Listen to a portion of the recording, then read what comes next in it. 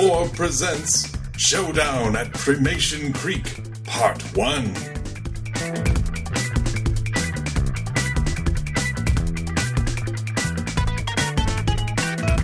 This is Gary Butterfield. This is Cole Ross. Welcome to the end.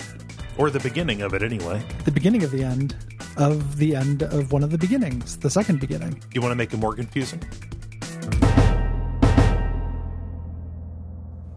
I don't not want to undo it. Oh, yeah, where we've reached the end of season 2, and this is a good time. I like it when the boys have an opportunity in these multi-part episodes to kind of let things sprawl a little bit. We get so much boys. Yeah, just kind of let things kind of hang out. We're only talking about the first part of the Showdown at Cremation Creek because this is how they were presented. But these two together make a really good climax. Yeah, it's one of the better season finales I think they've done. Yeah. Even though I don't think they agree with that. Yeah. I like the scope and scale of this quite a bit. Mm-hmm. I was surprised to see them talk about like, oh, we don't feel like we laid enough track for Monarch and Dr. Girlfriend to get back together. It's really, to me, I think it's not that they didn't lay enough track. It just spaced weird. Yeah. You know, because we have parts of the Monarch, you know, dealing with his feelings, and we have Dr. Girlfriend being dissatisfied with Phantom Limb. Yeah. They're just kind of bunched up. Yeah, and then we have state dinner and stuff like that, like whole episodes where that entire plot is dropped, right? We just take a break, yeah. And it's going to become the Venture Brothers trick, where it's like it's just spinning a lot of plates. Mm-hmm. You know, so I think that maybe I wonder if they looked back on this, you know, a little bit later, would be a little bit easier on themselves. Yeah, maybe with that. Yeah. Yeah. As is though, this is big important set of episodes, and just on rewatch full of miraculous little details that I absolutely adore. Yeah. So written by both the boys, Doc Amran, Jackson Public, aired originally October 8th, 2006. And this is a wedding episode. It is, as a finale ought to be. So like these dates, you know, I put them in because it's nice to have a little ritual at the beginning of every episode. I'm like placing Venture Brothers kind of in my own personal life. Like, okay, like I associate it mostly like with high school. However, no, this episode came out like in within my first couple weeks at college, which is weird. I was an adult when this was airing. That's more of a personal problem than any actual like salient comment on the show. You need me to do anything about it? No. There's no action no action items associated here. Yeah. Listener, if you can think of anything to do about the fact that Cole was an adult when this came out, do it. Tons of stuff, tons of areas of focus that are all things that we love. So, lots of guild. Kind of things here, including the canonical introduction of David Bowie as the Sovereign, which, you know, obviously I am a huge David Bowie fan. I have been since high school. Yeah. You know, one of the artists who I've basically memorized, and this, you know, in just feeling the show was directly for me moments. Like Bowie just showed up and I lost my shit. Then they tried to get Bowie for the role. They talked to his people. Yes. But they do not know if those people got to Bowie or not. Right. They I love the way that they put it in the art book, which is like what we did. As far as I know, he didn't say no. We just might have done it and just not told us. We reached the point. Where we had to shit or get off the pot. And they had James Urbaniak do the role of David Bowie here, who is rolling around. He's got a crew. He's got henchmen. He's got Bowie's henches are that's so goddamn good, and I'm gonna camp out on it. Like there's a reason why we're not doing this with the part 2, because it'd be like a 3-hour episode of Orb. It would, because I've got a lot of educating to do about Klaus Nomi. Okay, to you and the audience. Yeah. So we'll talk about who his henches are when we get there. But yes, astute listeners might have just got a hint. Klaus Nomi. As to which one of them are. Yeah. Also, weird off-model Sergeant Hatred. Yeah. Didn't quite nail the vocal performance yet, I think. No. Yeah. But he's the scene with him is a standout in this. Is like pretty funny. Mm-hmm. And then we also, the henchman with the boys. Everything with 24 and Hank and 21 or 21 and Hank and 24 and Dean is just incredible. Yeah. I like so my all-time favorite shit.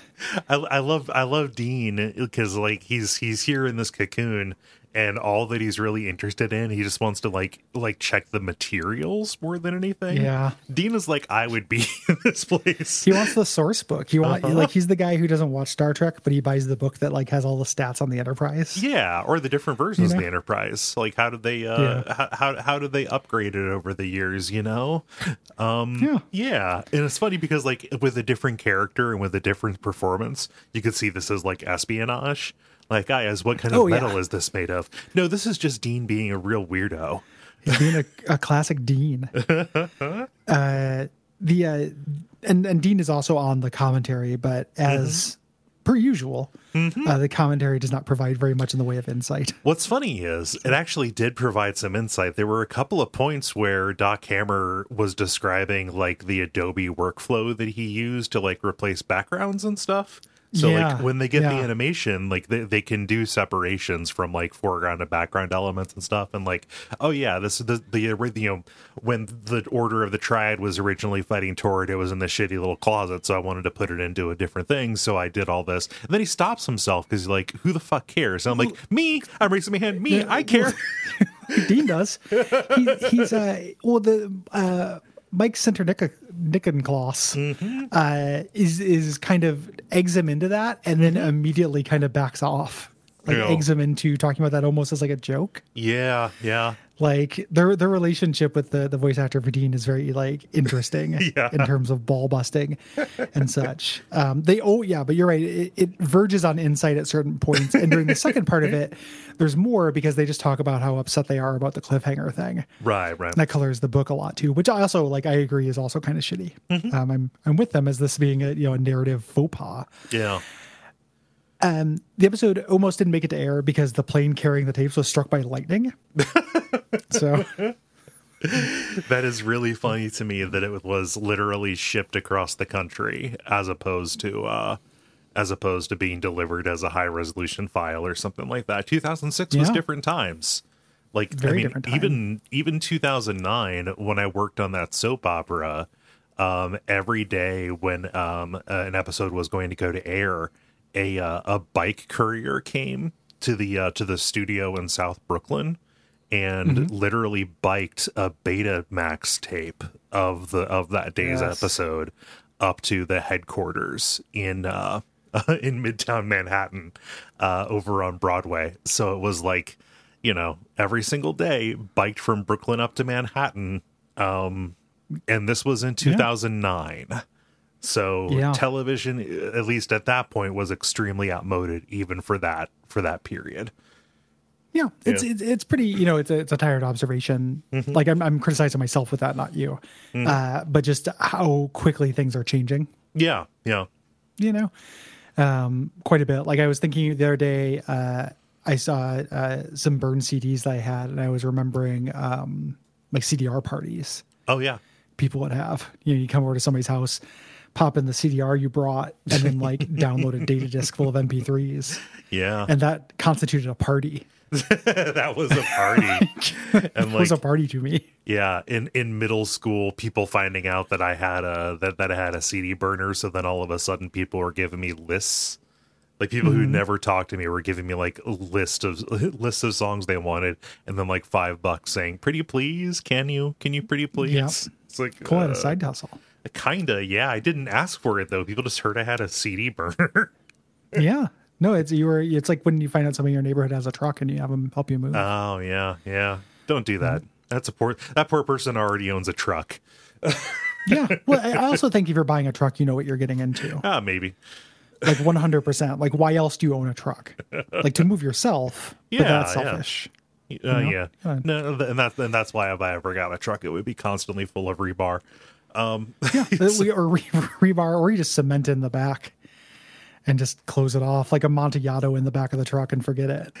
Oh man, there's a fun line in the art book as they talk about Trucules, kind of talking about him being, it's a fun name, but we never were really happy with the design. And Doc Hammer goes on that he has wheels on his feet for some reason, which is perfect. Idiots. yeah. Don't let the perfect be the enemy of the good, because here's the thing, he's already perfect. But Doc Hammer goes on an extended riff talking about, you just open the door and his organs are hanging there.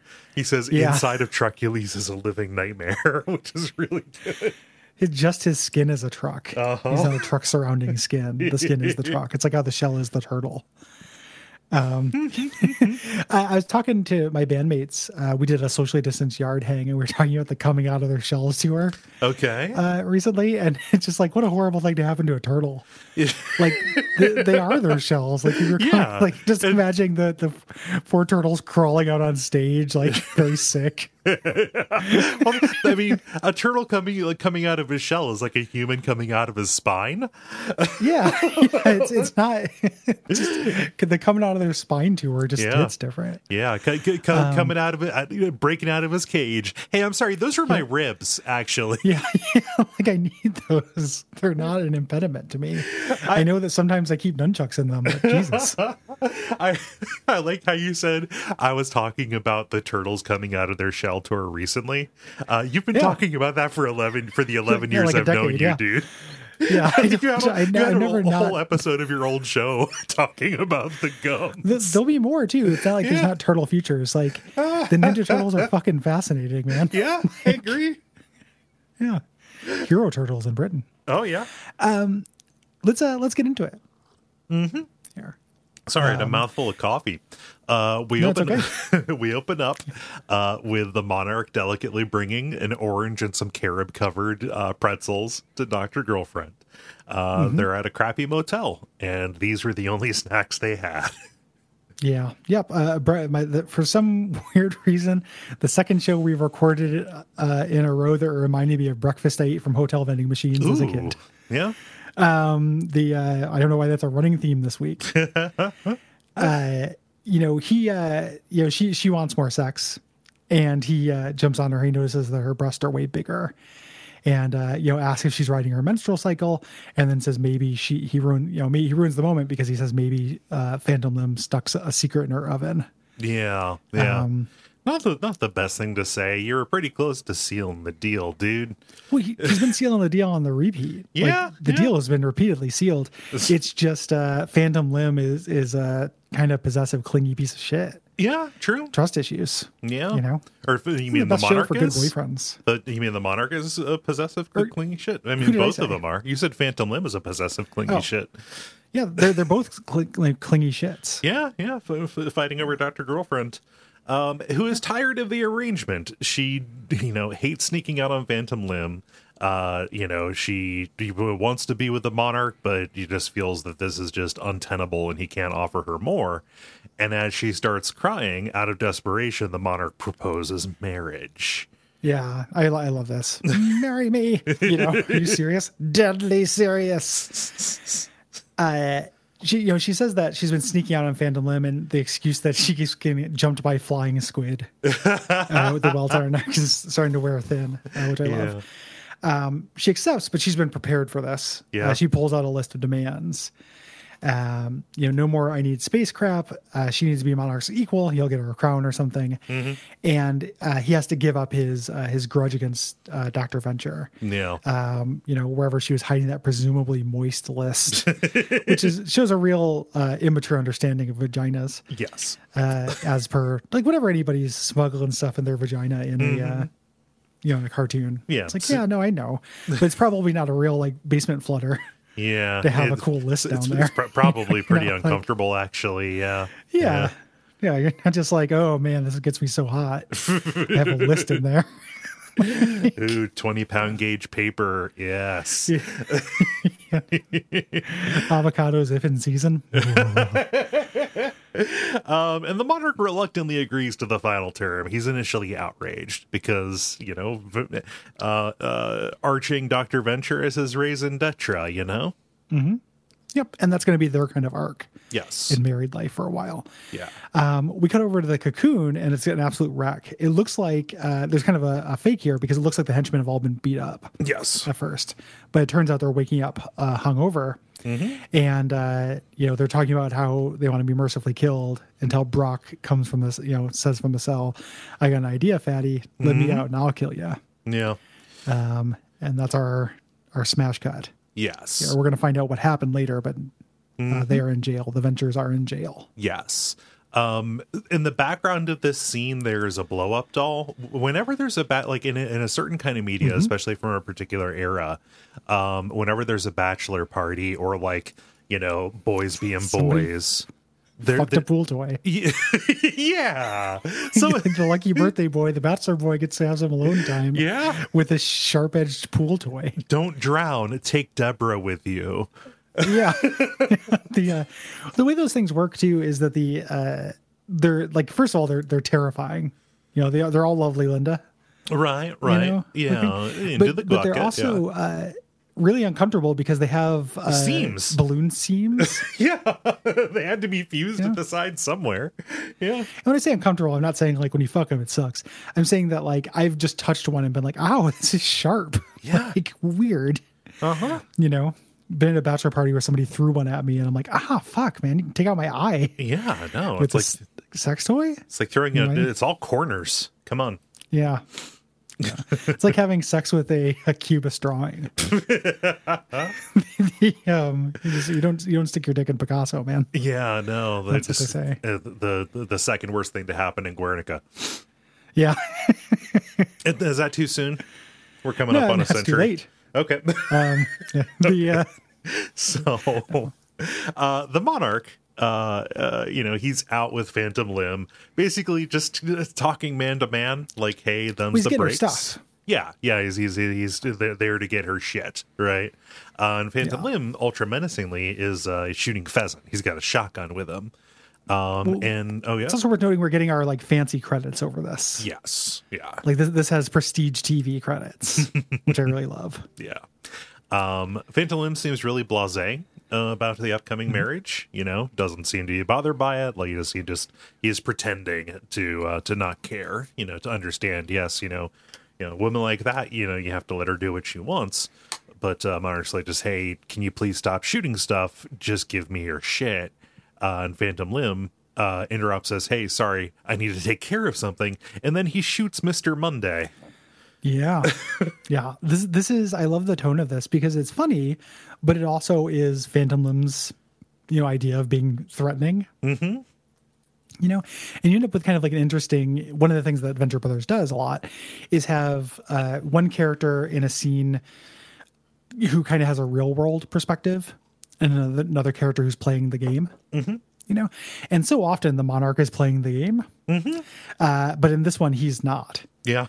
When he's just like, what, it takes him a little bit, he's a little slow on the uptake. Yeah. I hate these dinks as much as you do, but you're hunting human game to impress me. That's fucking ridiculous. Yeah. Shooting all the whole gang and that tragically putting an end to Mr. Monday, Dr. Septipus, and White Noise, who we'll never see again. Yeah. And even even ices Tiny Attorney. Yeah, who he hired. He's like, break them out of prison. I got them the finest attorney available. Closing off a plot thread that I had forgotten about from the last season finale. Oh yeah. Or from the trial of the monarch. Mm-hmm. So this is obviously the most dangerous game. Right. Well, for people who don't know what this is referencing. Yeah. And, Phantom Limb says revenge like gazpacho soup is best served cold, precise, and merciless. Yeah, you can never have enough precision in your soup. Just totally just trying to big time the monarch. It's lame, like all of Phantom Limb stuff is lame. Only Phantom Limb can make shooting somebody lame. He's incredible specimen. He gives up the box of stuff. Yes. We cut over to the Order of the Triad because this is the finale. It has to have kind of everybody. Mm-hmm. One of the things I realized during this is how great would it be to be friends with the Alchemist. That would be awesome. He's so fun. Oh yeah, he's really interested in taking care of people around him. You know. Yeah, and he's really considerate. He's like real quick. Like I'd crack up constantly with that dude. Yeah. I love him during this. I love his like polite, like, give us the eye of the divine. You please. should give us the eye. Oh, you should. You should. Like just hanging out with this crew is so incredible. Mm-hmm. I love the idea of it.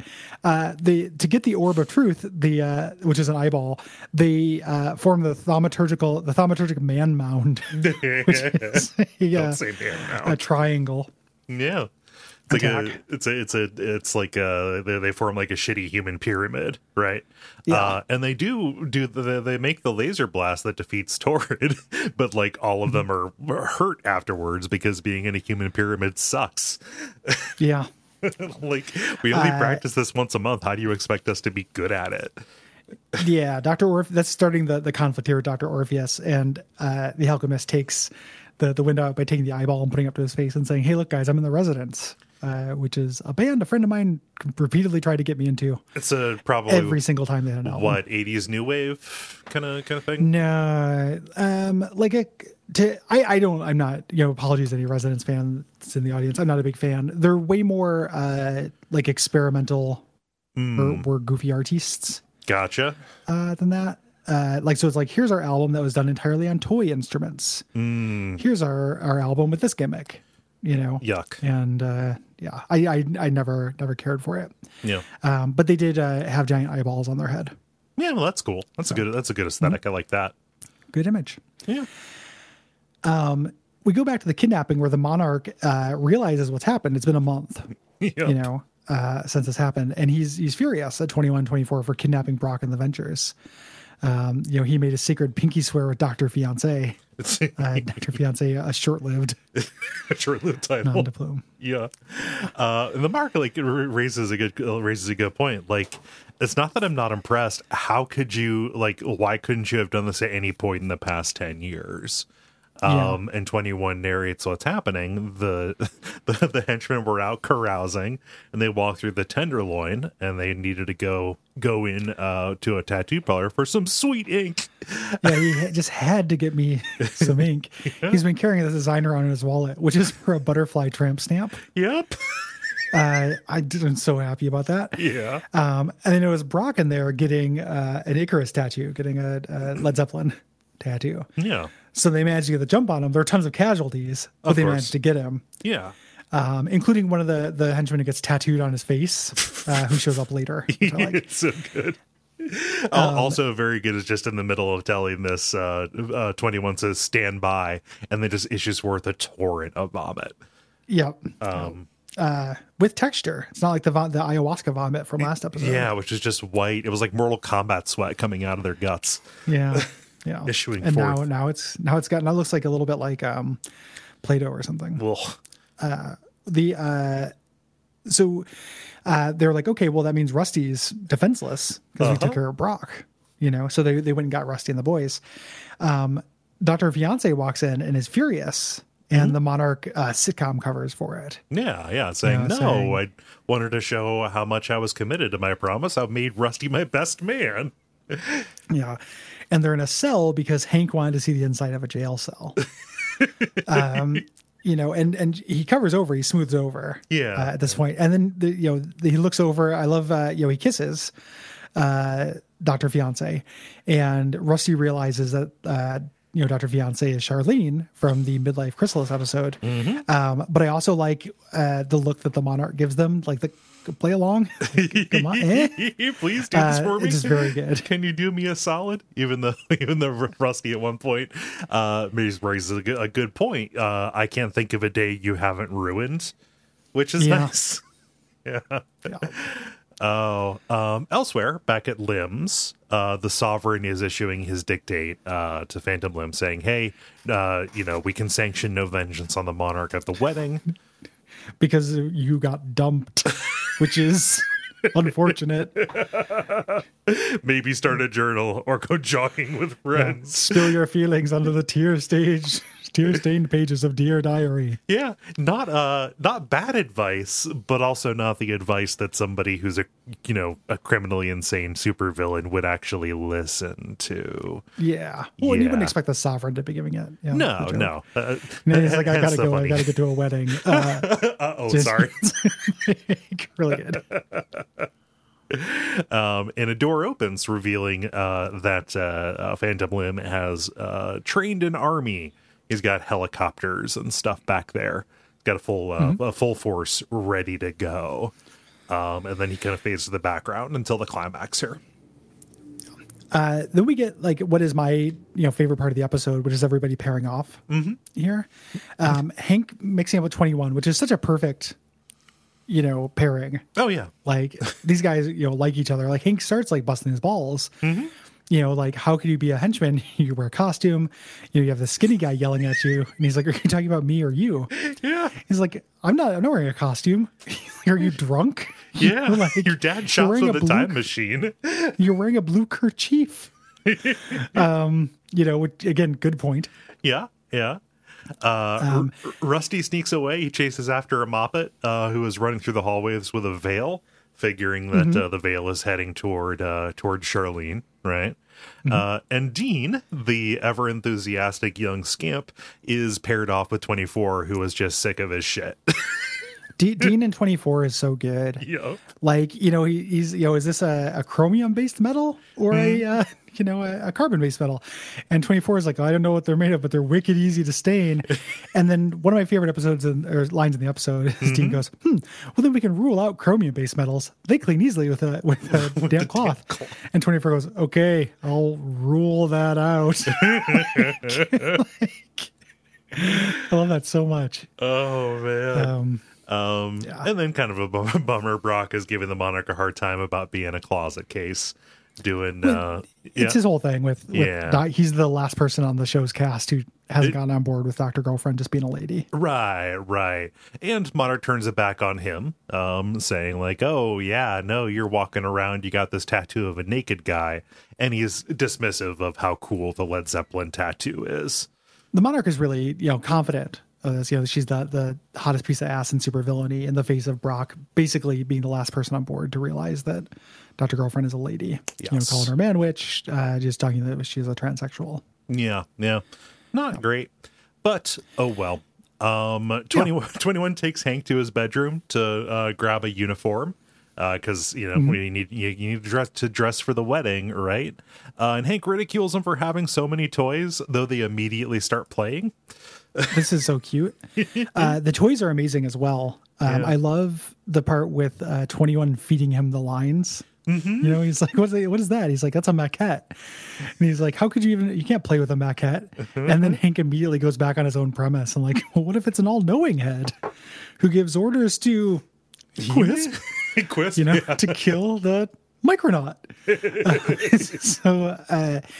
There's some controversy since Quisp is never shown, whether it's the cereal mascot or the Aquaman buddy.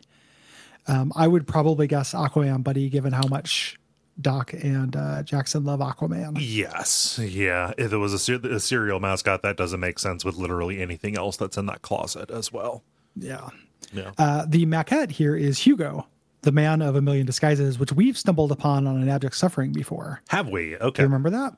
Yeah. Vaguely I do. It's like a featureless head that you can kind of potato head bunches of stuff onto. And then also wear them yourself is the idea behind it. Okay. Which is what happens here. But you would get this doll with all these disguises, and you'd disguise them as these different things. And Hank pulls it off of the Hugo doll. Yeah, pulls a goatee. Puts it on himself. Yeah, which 21 immediately gets enthusiastic about, saying, "Oh, you should totally grow one of those." You're like a mirror version of Hank, evil Hank. But this is Hank discovering the alter ego of Russian Guyovich. I love it. So good. Yep. The Rusty Venture alarm clock that 21 has goes off to tell them to get ready for the wedding, so they have to go. Dean, who is previously asking for a tour of the engine room, like, I know what I'd like to do. Like, and just playing around. 24 sends him away and says, "Don't touch anything in the engine room." Yeah. Thus leading to a surprisingly large B plot in the next episode. Yep. So Rusty, having chased the Moppet, he walks in on Dr. Fiance getting ready for the wedding and chases the Moppets out. And he's being real coquettish, laying on the old Rusty Venture charm, saying, "I brought you something blue. Me." Yeah. Very, very, very cute. And just also absolutely clueless. Oh, yeah. You know, it worked. We worked. 2 + 2 = forever. Basically trying to convince her that, she actually loves him because she was the sexiest pile of girl parts to ever climb Mount Rusty. Mm-hmm. Which, keep in mind, they did not have sex. She just injected him with a serum. Yep. He's doing a lot of rounding up, let's say. Yeah. And she tries to pop his bubble, saying like, "No, I was playing that part under orders." And then she lays out what the intended end game was for the transformation in Midlife Chrysalis, which was to turn him into a big butterfly and tie him to a bug zapper. Yeah. Yeah. Very nice little bit of callback. Yeah. To a season 1 highlight. Yeah. Rusty won't, none of these people are taking a proper no for an answer when it comes to Dr. Girlfriend, because he keeps pushing. Yeah. He says, you had to make a choice between, him and me. I won't share you. Just immediately laying down conditions. Yeah. Yeah. We cut back over to the Triad where Al came over in his Hawaiian shirt with his fancy beer and a bag of chips that promises to be extreme. I love Dr. Orpheus's response to that. How is that possible? I don't know. They have lightning bolts on the bag or something. Like it's God. I love The Alchemist. Alchemist is so good. Or just they cut a line and they because Orpheus is like, "I thought you were supposed to come over in disguise." And like, "Oh yeah, I came as a paunchy gay guy who likes Jimmy Buffett." Jimmy Buffett. Yeah, really good. It was going to go on to say, "Okay, so it's a bad disguise," because that's exactly what he is. The Jefferson and Twilight is putting together their conjuring, which is a yoga mat and a birthday candle. And Al says we should take the edge off. Jefferson Twilight begins to interrupt him to say he doesn't drink. Because I know, that's why I got a 5-pack of Nickel Nips. Yeah. Which, if people don't know what these are, have you ever had one of these? Oh, I love these. Were these things. around when you were? Yeah. Okay. Well, of course you do. Because I love old bad candy. Come on, dude. They are barely candy. Like these are the weirdest things. Like these were old when my mom was a kid, so she would try to give me she's like, "Hey, you want some Nickel Nips?" And I get them. They're soft wax bottles filled with syrup. It's like a teaspoon of sugar water. Yeah, and you just chew them. You bite off the top, you drink the sugar water, and then you're supposed to chew on the wax. Fucking no, you throw the wax away. That's not the intended Nickel Nip experience, my friend. I'm not saying that, I'm not trying to police how you do. I'm not gatekeeping Nickel Nips in 2021. I'm just saying that I think the intended sales case was you chew on the wax. Yeah. Like a kind of flavorless gum. No, I never did that. So. A very Depression era, feeling thing. I love him tempting Jefferson to it. Like, what's that? You're waxy good. And Jefferson Twilight is shaking and sweating. It's like he's offering a junkie a hit. Because I do not understand this portrayal of diabetes, but Jefferson Twilight is diabetic and he loves sweet juice. So he likes the sweet treats. Yeah, baklava. Yeah. But this is supposed to be a play on Blade being half vampire, so he has to have blood, and he goes a little bit crazy when there's blood around, right? Yeah, I think so. Okay. It's been a while since I've seen the Blades. I've never really read Blade comics.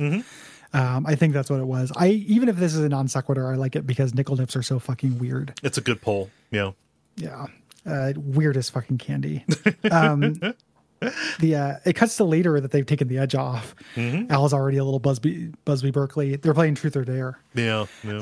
He's talking about a sexual encounter where he got stood up. Got a raging case of crotch crickets, and he's still waiting for that old chestnut to come home. Yeah.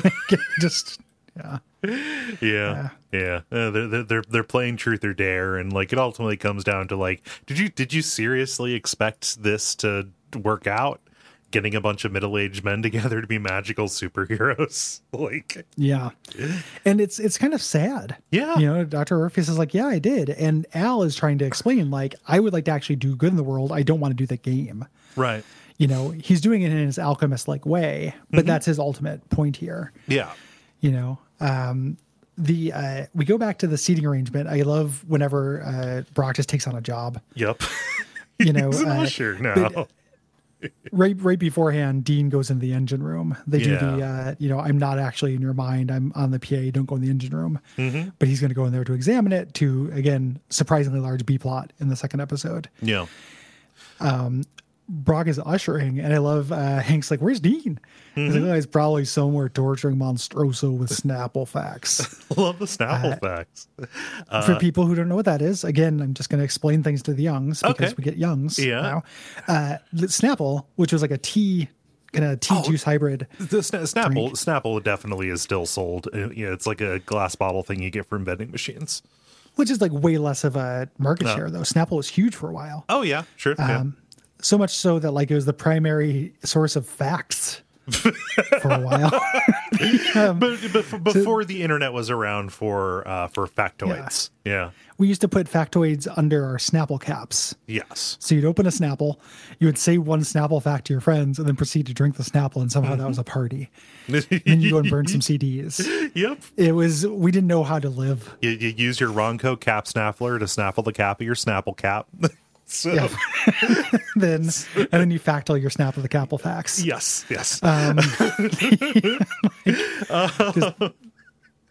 Ridiculous. Yeah, but he's not torturing anybody with Snapple facts. He is instead ignoring one of the henchmen who says, "Oh boy, our radar's been lit up. Please take this to the Monarch." So yes. a little bit of foreshadowing here. Back up at the seating, we get Trucules here, who came stag because this rig takes up 2 seats. You know, and Brock being a hard ass, you only get one bag of Jordan almonds. Like no real reason. Yeah. Hank finds out he's seated next to Sergeant Hatred and Princess Tiny Feet. So he's squicked out because Sergeant Hatred bad touched him, as we referenced in the I Know Why the Cage Bird Sings episode. And Gus, which is Princess Tiny Feet, our introduction to her. He puts on the Russian Guyovich beard to kind of disguise himself. And we get our first kind of a little bit off characterization of Sergeant Hatred. Yes. That's much closer to the version they invented in the commentary. Yes. The commentary where he inspired by the army looking guy who was watching softcore porn in a coffee shop. But here we've got yeah. But here we've got Sergeant Hatred showing off the little toesies on Princess Tiny Feet. Show them the boys. Yeah. You know, Mrs. And she just lifts up her feet. Yeah. You know, and he says they're like little niblets. And she says her only line in the entire series. She says, Maze. Yeah. Because she's styled after stereotypical like Native American princess kind of she's thing. The Land O'Lakes. Oh. I think she's the Land O'Lakes. Okay. Butter girl specifically. Yeah. And Sergeant Hatred starts licking between her toes right in front of Hank, which is just at a wedding, grody. dude. Yeah, wedding. Come on, dude. Keep in your pants, Sergeant Hatred. The 21 and 24 are playing their wedding song, which you can find online, which I really love the chord progression to. Like a lot of the music in this show, I really unironically love the pop music. And we cut over to Brock, and he looks over and goes, David Bowie. Yep. Because David Bowie has shown up with his henchmen. He's got Iggy Pop and Klaus Nomi. Iggy Pop from the Stooges. He did Lust for Life. And I Don't Want to Be Your Dog, The Passenger. Yes, you know? Iggy Pop. He worked with David Bowie when they were both trying to get clean together in Berlin, right? Yep. Yeah. And he looks like a human jerky. Like he looks just like he does in the show. It's one of those accurate depictions of a celebrity they've ever done. He looks feral in the show, and that's in what real he life. looks like in real life, man. True. Yeah. Like he's like a diet Gigi Allen. Like he's just this. Like, he walks so Gigi Allen could cut himself and rub shit in the wounds on stage. Yeah. And then Klaus Nomi, who was not part of the circle, but performed with David Bowie doing Ashes to Ashes on Saturday Night Live, like a very famous performance, who is a German new wave, like part of the New York art cabaret scene, has this incredibly beautiful operatic voice and did cheesy pop songs with it. Was he associated with a band at all, or was it just Klaus Nomi? It's just Klaus Nomi. Yeah. He played like big concerts and stuff. He did like this concept album about the end of the world. And it's pretty good. Okay. And there's a good documentary called Nomi Song. He was one of the first kind of that community's big profile AIDS deaths. Oh, okay. And one of his singles is called Rubber Band Laser, which is one of the goofiest songs about intergalactic habit trails that he goes through. Okay. And it's a real bummer because at no point does he use the rubber band laser in this. They just basically turn him into Banshee. Yes. Yeah. I like that they turn him into Banshee. I like that too. I just wanted to see a deeper cut because I'm a fucking nerd. Well, of course. Yeah. And enjoy the music of Klaus Nomi.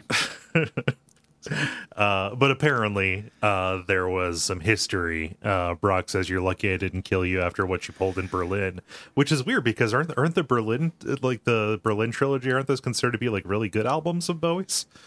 That's a creative peak, but it's also just, I think he's just known for Berlin. So the idea here is instead of just doing those albums, he was also doing he was doing sovereign ops. Shit. Yeah, look, because David Bowie, it's not said that he was. It's not said in this episode explicitly, but he is the sovereign. Like, he is here to give away Dr. Fiance's hand in marriage. Yeah. Yeah. Yep. And there's a bunch of little cuts, or like not cuts, little references to Bowie songs and to Iggy Pop songs and stuff. Most of those pop up in the next episode. Yeah. Dr. Killinger is officiating the wedding. We cut over to the Order of the Triad, where he says, did you, he does, ask his question to Dr. Orpheus, and Orpheus, about whether he really thought this would work. And Orpheus tries to justify it. Yeah. He's like, do you remember how both light as a feather and stiff as a board Jefferson was doing the craft shit? Yeah. Which I love. And the only thing they managed to conjure was from a trading card, and they cut over to Nien, who you'll know. I don't even really like Star Wars, but I know who this thing is. It's he's what he's he might be Lando's co-pilot guy, maybe, or he was like an X-wing pilot in Return of the Jedi or something. He's got he was a pilot. Yeah, he's got wide set eyes and like really pronounced jowls, and he speaks in gibberish. Yeah, just and they talk about this on the commentary, how they're not sure how they got away with it.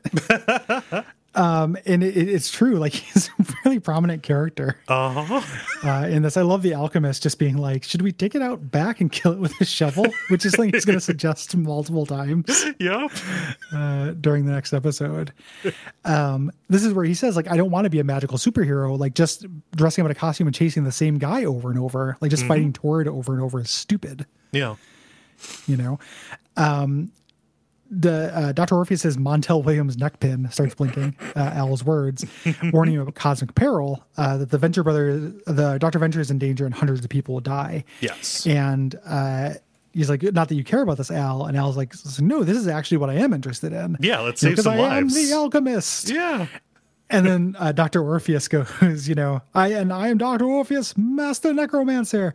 And then it does a push in on passed out Jefferson Twilight, and then cuts to Nien Nub, and gets a little order sign behind him, which is so fucking good. Yeah, because there needs to be 3. I love it so much. Oh. And then we cut to the last shot of the episode. We have Killinger beginning the vows. And Phantom Lynn makes his move. He takes over the PA and the cocoon, and the entire cocoon is surrounded by Phantom Lynn's helicopters. Call off the wedding, or you and everybody in the cocoon dies. Yeah. Dick move. Which is not just a move on. It's not just a move on the Monarch and Dr. Girlfriend. It's a move on the entire leadership of the guild who's present. Yes. Yeah. This is a power play, as we'll find out. Yeah. And that's the end of this. That's the cliffhanger for this episode. We're going to be back next week talking about the second part and all of the status quo changing things that happen here. If people like this show, you head over to patreon.com/duckfeedtv and get episodes a week early. You can. If you would like to have your thoughts read and remarked upon in the season 2 wrap up, then I would encourage you to go to duckfeed.tv/contact and write them in. Please try to keep them confined to specific remarks on season 2. Yeah, I appreciate that. And I have to cut this short because my laundry room is flooding. Okay. I've just been informed. Go deal with that. So I go deal with that. Okay. So thanks, everybody. Go Team Hunter.